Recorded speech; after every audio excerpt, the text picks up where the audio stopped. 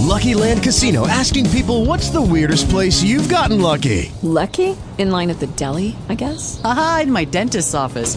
More than once, actually. Do I have to say? Yes, you do. In the car before my kids' PTA meeting. Really? Yes. Excuse me, what's the weirdest place you've gotten lucky? I never win and tell. Well, there you have it. You can get lucky anywhere, playing at LuckyLandSlots.com. Play for free right now. Are you feeling lucky? No purchase necessary. Void where prohibited by law. 18 plus. Terms and conditions apply. See website for details. Talk shoes. Recorded live. Welcome to Camp Constitution Radio with your host, Hal Shurtleff. This show is heard on WBCQ The Planet every Monday night at 7:30 p.m. Eastern Standard Time.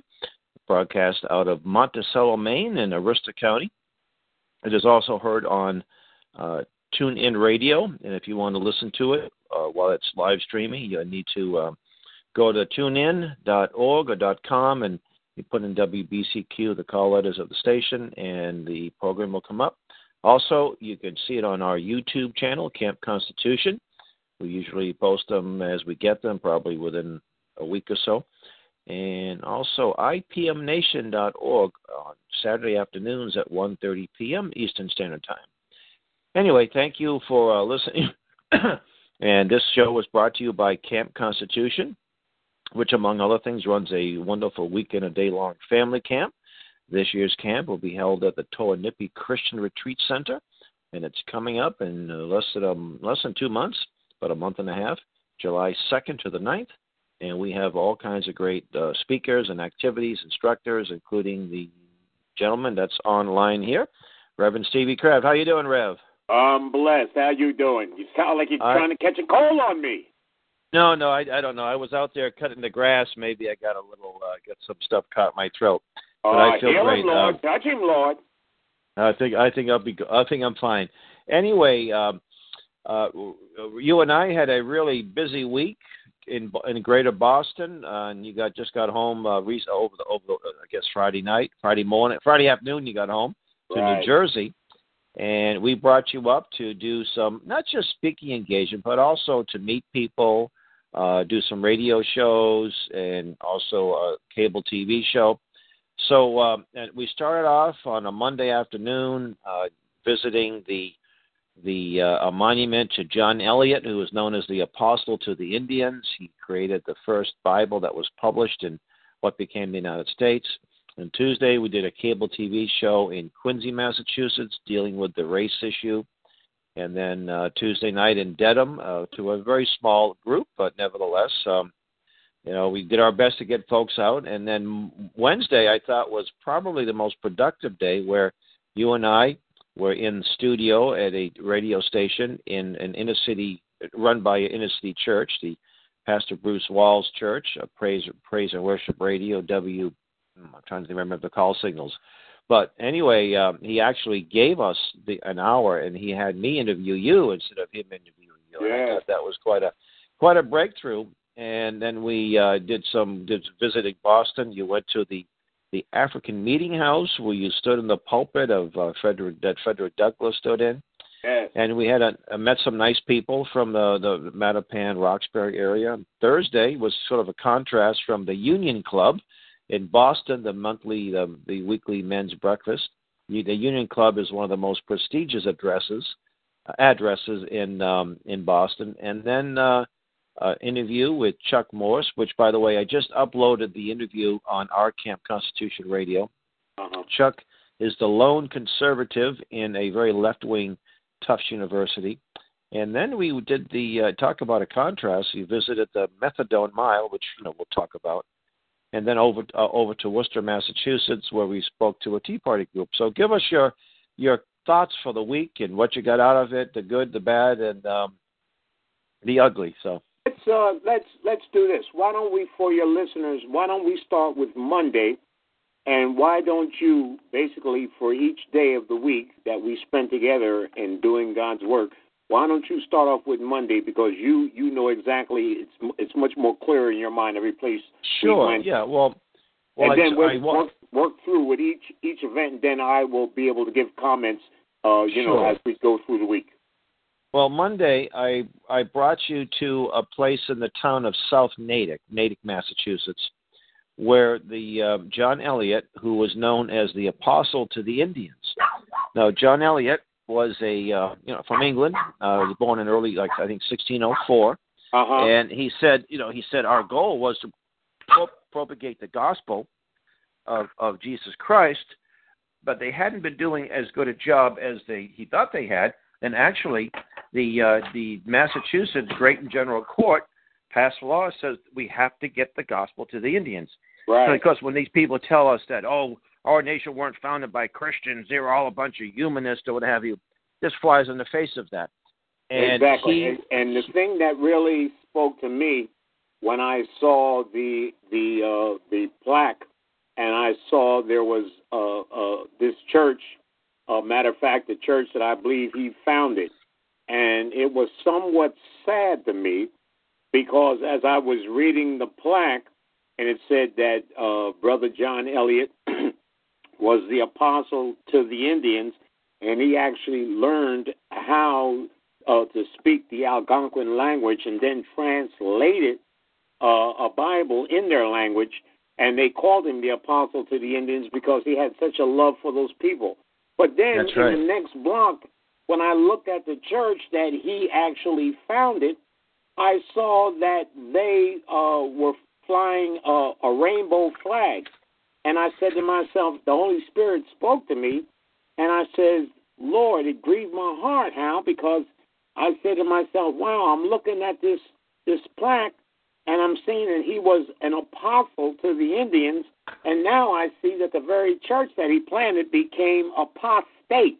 So it literally went from apostleship to apostasy.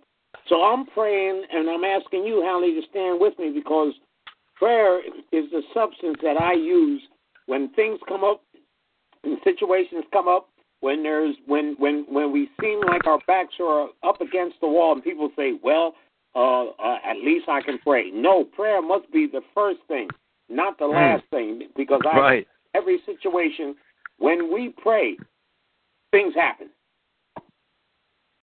That's right.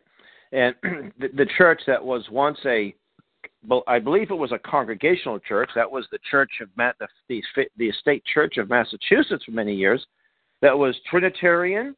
It was a Bible-believing church. And over the years, the faith has waned, and at some point, and I don't know when, my guess was probably mid-1800s, but it could have been later, it embraced the doctrine of Unitarianism. And the Unitarians rejected the Trinity of the Triune God. It rejected the resurrection of Jesus Christ. Now, there were a lot of people who got caught up in that, and they looked at the condition of mankind, and they said that we have to perfect man through government institutions. The problems with man, disease and poverty and ignorance and such, must be overcome not by an individual faith in the Lord, and then that the change of the individual, and that the changed person then with other people who have been changed by their acceptance of Christ have become new people. Their idea was to have government in place to be the vehicle to eradicate all the mankind's evils, and of course they fell short in that. And today that church is even if someone who was a Unitarian in 1850 could see what it's become, they would be horrified. You're absolutely right. And see, the main focus of that major era with Unitarian Universalists is the fact that systems do not create sinful people. Rather, it's just the reverse. Sinful people create systems. Yeah. See? So It was like I told another group we went to, I believe, on our last night together at Worcester. We have to change the human heart because everything starts from the spiritual, the unseen. That's right. And works into the seen, not vice versa. And we could see that when you look at an angry mob, and you say, well, what's the spirit here? They want to damage, they want to destroy, they want to hurt, and you can't ration with an angry mob. You can't debate an angry mob. You either have to defend yourself or stay out of harm's way. There's just no way Exactly. It's much like talking to a drunk, trying to reason with a drunk. You just have to yes them and, neutralize their damage, or just get them out of harm's way. Correct. So that was an interest, and we did a little video. It was on my live Facebook feed about your commentary about John Eliot. And the first Bible, think of how difficult it was. The Algonquins did not have a written language. And right. it also flies in the face the idea that all of the colonists, all they wanted to do is exploit the Indians. No, they had a burden. Now, there was lots of injustices over the years, no question about that. Right. But the early colonists, they actually bought the land from the Indians. The British Crown only granted political influence over the land that they purchased. They didn't just go steal it.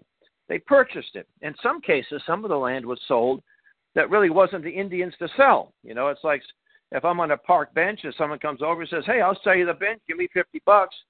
And I walk away, this wasn't mine to sell, but I'm $50 richer, and the guy thinks he's got a park bench. So that's sort of the situation. So he had to learn the language, and he obviously help from Indians that he had Christianized.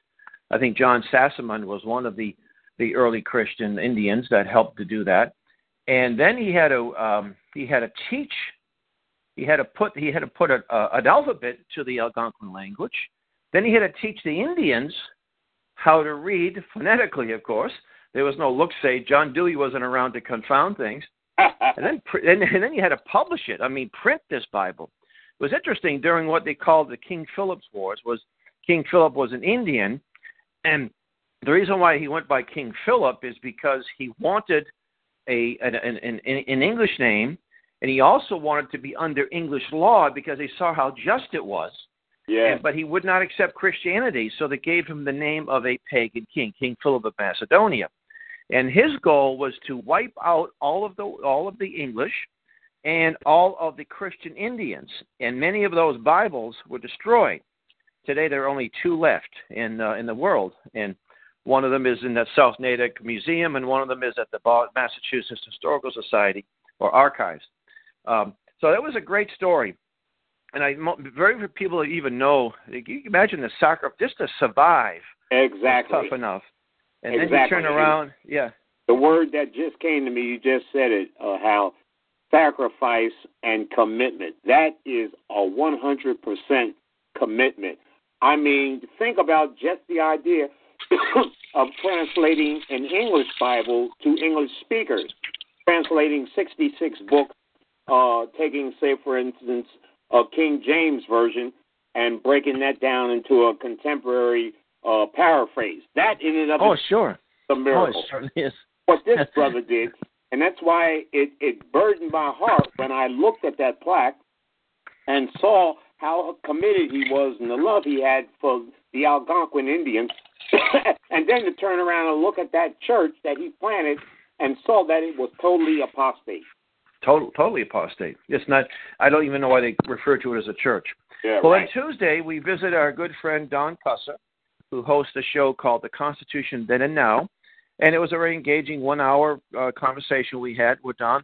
And I know that his videos go up on YouTube. I have not seen them yet. His show is called The Constitution Then and Now, and it airs on Quincy's a good-sized city, just a short distance from Boston. And then we had it programmed that night. And, what else did we do? Oh, that's right. I took you to some sites in South Boston. I took you to Castle Island, which is the oldest fortification. It was also where Prince Hall founded the Prince Hall Masonic Lodge. That was a little historical anecdote there. And we went up to visit Dorchester Heights, where Henry Knox brought the cannons from Fort Ticonderoga all the way to Cambridge. And then it was a real miraculous event. General Gage was supposed to fortify Dorchester Heights, and he just said, no big deal, I'll do it. No rush. And Washington, it was one of really his first victory, was able to, was quite an effort to build a barricade there and to man it with these guns. And the British realized, oh my goodness, we're now surrounded. There's a siege of Boston, and do we fight or do we retreat?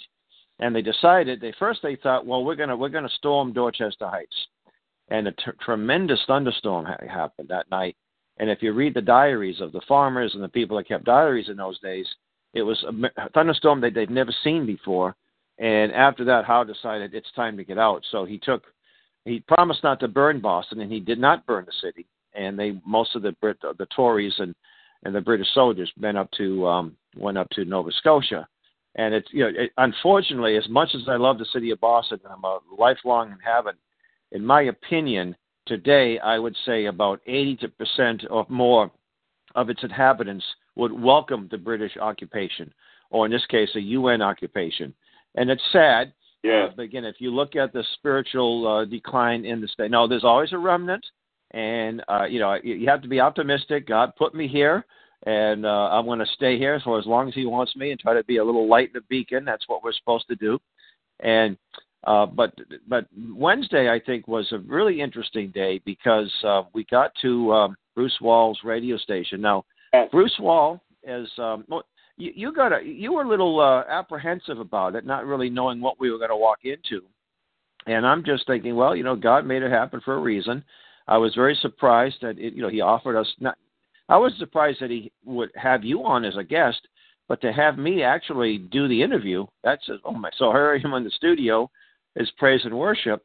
And now in the black community that racism the promotion of racism seems to be a major commodity. We pick up the Bay State Banner, which is a primarily black readership, and any little thing that happens, some drunken white fan, racial slur, and it's a headlines in the newspaper. Well, okay, it's not a nice thing, and the guy was dealt with. He was kicked out of the ballpark, banned for life, and then the next day the fans gave the center fielder for the Orioles a standing ovation. He was the one that was the object or the victim of the nasty words.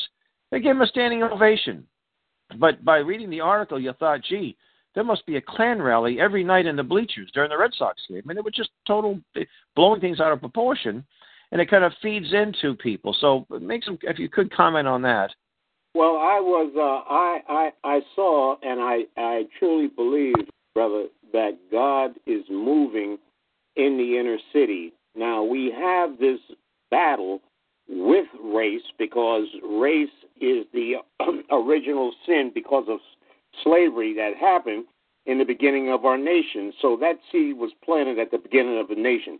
And we have to understand that. That's something that's deeply entrenched from the beginning of this nation. That's not something that's contemporary.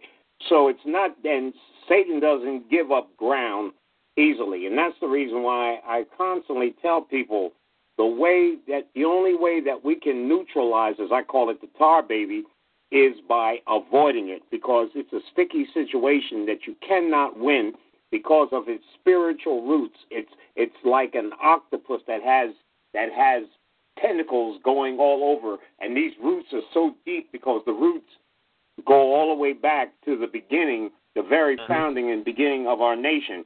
And what I saw at Bruce Wall's radio program, the fact that he had you, my white brother from another mother, interview me while he worked the board, that let me know that he is definitely open to the spirit of racial reconciliation. He's a minister of the gospel. He loves God. I came away from there feeling really, really encouraged, and I'm praying. This is a matter of fact, as I sit here writing, I'm going to put that on my prayer request right now, for God to put in His heart to give you a show once a week, and then that way you can have me on. Maybe I can come up once a month, because I love being in a live studio. It's a different environment when you actually. Oh yes, yeah. This radio show, we don't have a studio. It's done by TalkShoe, and when I had someone in the same room with me, it doesn't work too well handing the phone over to someone else. So. But it would be nice if we were able to get a studio like that. But maybe down the road, God will open some doors for us. But meanwhile, we take advantage of the opportunities we can. Exactly. And I've been on, you and I have been on a lot of radio shows. You remember we were up in Maine back in, November of last year with Dr. Kishore, and a station in Caribou, Maine. Now, that's a long, the show is based out of further north than Caribou. I'm sorry. I took you to the station, too, if you recall, WBCQ. Right. Caribou is north of Monticello, probably another 30 miles or so north. And it was a small Christian station. Right. And the owner interviewed us, and he was very pleased of what transpired, and I was very, and I've been on other radio stations, and by the way, I got a really good report. I was offered to speak at a rally, a Trump rally. Now, our camp doesn't endorse candidates. We're not there, we're not promoting candidates, but Trump's the president of the United States, so it was a presidential rally. Nothing wrong with that. I couldn't make it because you were with me. I couldn't run down to New London, Connecticut. So Pastor Earl Wallace, who was one of our instructors and on our Speakers Bureau, he lives in near Albany, New York, but he was available. He went down there, and the lady called me up, and Lori Kavanaugh, who had run for Congress, she has a radio show in New London, and she was just so happy. She said, "Thank you so much for recommending having Earl Wallace come down." I said, not only was he a blessing, but the fact is he pretty much took over. He ran the event because she was tied up in court dealing with permits. So that was an exciting thing. So anyway, we after the radio show, I took you to downtown Boston. You've been to downtown. I mean, you went to Harvard, so you're not unfamiliar with the place. But I don't think you ever walked what is known as the Black Heritage Trail. Oh, I didn't. And we went to. I wanted to take you to the African Meeting House. It's interesting too. When you hear the term meeting house, that's a term that was used 100+ years ago. Right. It always meant a church. But not only was it a place for church services, but it was a place for political meetings, for speeches, for politicians. In other words, the church was the center of the community. Right. It wasn't a place that you just went in there on Sundays and then left, and the place was locked up for the rest of the week. Right. It was used by the community. There was a school in the basement. It was the first black public school in the United States of America. And when some of these people today, a lot of these people that, America's irredeemable racism, slavery, it was born in this, it was awful. What you're saying is the incredible sacrifices made by those men and women, white and black, to bring eventually, it's a long time, it took too long, unfortunately, but to bring to what we have today. You're saying that their sacrifices were in vain and a waste of time, and you're better off someplace else than the United States. And you said the other night, you don't like it here? I'll give you a one-way ticket to North Korea, to Saudi Arabia, to Zimbabwe. You think it's better there? And see, I meant that because I know that they know, the people who want to bash our nation, they want to do it for one reason alone. They want to destroy the only liberty-free country in the world other than Israel. They want to destroy America. It's not about they want to go somewhere else. That's right. Because if they wanted to go somewhere else, they would go. Nothing is stopping them. They want to destroy America, and that is what grieves me to no end. That's the reason why I speak stridently to that very issue and see. But I know what can work to neutralize a lot of this race nonsense, and that is salt and pepper. And what I mean by that for your listening audience is for people like you and I, having the same mind, because we come out of the same spirit of the living God, working together as salt and pepper to come against some of this madness. I understand why Mrs. Kavanaugh was so blessed and so excited that Earl came up there, because, again, Earl is very articulate. He's very well-versed. He's very knowledgeable. And for him, as a black patriot, conservative scholar, to come up there with the programs that he has done was really a blessing to her because, again, she has not seen that, to any extent. And for him to come, I wish the president could have made it. The president wasn't there, we heard. But just yes. Earl was able to come up there and do that presentation.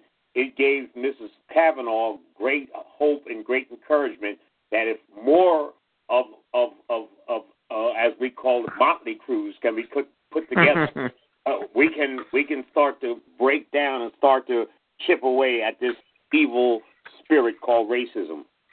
That's right. And I was, as you were talking about Earl, I was just thinking, You about a year ago, you loaned me a DVD. It was a speech made by a black patriot from Colorado whose name I forgot again. Willard. His last name is Willard. I forgot his first name. But he runs the Black Tea Party conservatives out of Denver, Colorado. They call them the Rocky Mountain conservatives. Rocky Mountain Tea Party, something to that extent. But he put a burden on my heart. Now, I've been involved in the freedom fight for many, many years, and I have over the years had friends in the black community. I knew Reverend Earl Jackson. Now he's Bishop Jackson. When he was in Boston, reached out to him and some people in his circles and others over the years. But I know it's a tough nut to crack because. But this guy said, Willard. He said, go visit that church. Go there and show that you show concern. You sit back and say, well, gee, they're not gonna support me no matter what I do. I'm white. They're gonna reject me. So Reverend Wall, Bruce Wall, has a Facebook page. I friended him. We do have a. You remember Mr. Nelson, Bishop Nelson, who I've known for many years. He's got a very small church in the Hyde Park section of Boston. So he friended me, and I would post stuff. I would, didn't agree with everything he posted, but I would, make commentary, respectful. And and I thought he's going to take it down and unfriend me. No, he accepted it. Exactly. I think people of faith, people of goodwill, can have disagreements and air them without getting to name calling. And he had a lot of interesting people on his page, and sometimes I get into little debates with them. Anyway, he invited me to come out to this Save the Parking Lot rally. And the parking lot, we think, what's the big deal? A little parking lot in one little neighborhood in a middle-sized city. Well, it was really ground zero for Agenda 21. And I came with Dr. Kishore, the third part of the Motley Crew, and he saw me out there, in rallying their defense and got a chance. And then that's when I kind of explained that, yes, gentrification is part of the problem, but this recent drive is not just the gentrification, but it's Agenda 21. And then he, that was, hey, this guy's coming to my area, and then maybe I should look into this guy, what he has to offer, just a little bit more, what he has to say. Maybe there's merit there. And I don't know of too many Tea Party that are mainly white that actually try to reach out. It does happen in some places, but I think there's enough of it, and I was encouraged to do that. And, sometimes you might get your hand slapped, or they may not. But you know what? The idea is that happens, you shake the dust from the sandals, but eventually you're going to make some inroads. And the liberty message is so important. I mean, we're really serious about saving the country. We have to reach out to the inner city. Exactly. And again, they have to understand that this Constitution, with its flaws, that it's the greatest document to promote freedom, and instead of bashing the country, because what you have, if you tell these people, okay, I'm going to bash America, I want to see it fall, you're going to be in there. What are you replacing it with? You see, It's almost like and they don't see that. They don't see that. I mean, a lot of people don't see that, whether they're white or black. All right, I don't like the system. What are you going to replace it with? Look around the world, and see what's, See, that's the thing. They do. My belief is they do see it. Their objective and their agenda is not to find something better, but to destroy. See, Satan only comes to kill, steal, and destroy. Satan doesn't create anything. And this whole movement of using race as the tar baby is for that one purpose. Because racism never unites. If it united, they wouldn't use it. So that's right. The reason why the God has given us the means to work together as brothers and sisters in Christ across not only denominations, but especially across cultures. Because that's the way you neutralize this mess. They have to see a white brother who loves God. You have to see a black brother who loves God. You have to see an Indian brother or sister who loves God. In other words, we have our motley crew, and then stand against this madness so that people who may be on the fence and don't really have, really know what they believe, they can then look at both sides of the thing See, and then make a judgment call on where the truth lies. Right. Hey, we're running out of time, but this was the fastest half hour.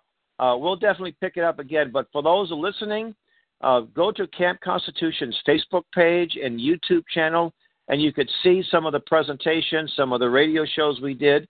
And thank you for listening. God bless you. And Reverend Kraft, thank you for coming on. Thank you for having me, as usual, my brother from another mother. You are most welcome. Thank you for listening. You've been listening to Camp Constitution Radio on WBCQ The Planet. Until next week, good night and God bless. God bless.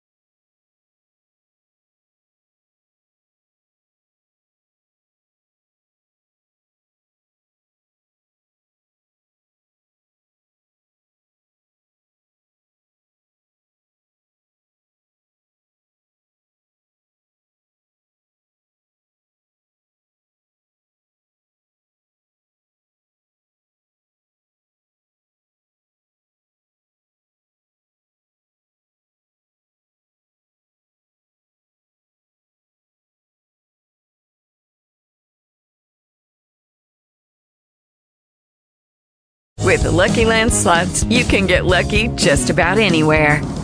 This is your captain speaking. We've got clear runway and the weather's fine, but we're just going to circle up here a while and get lucky.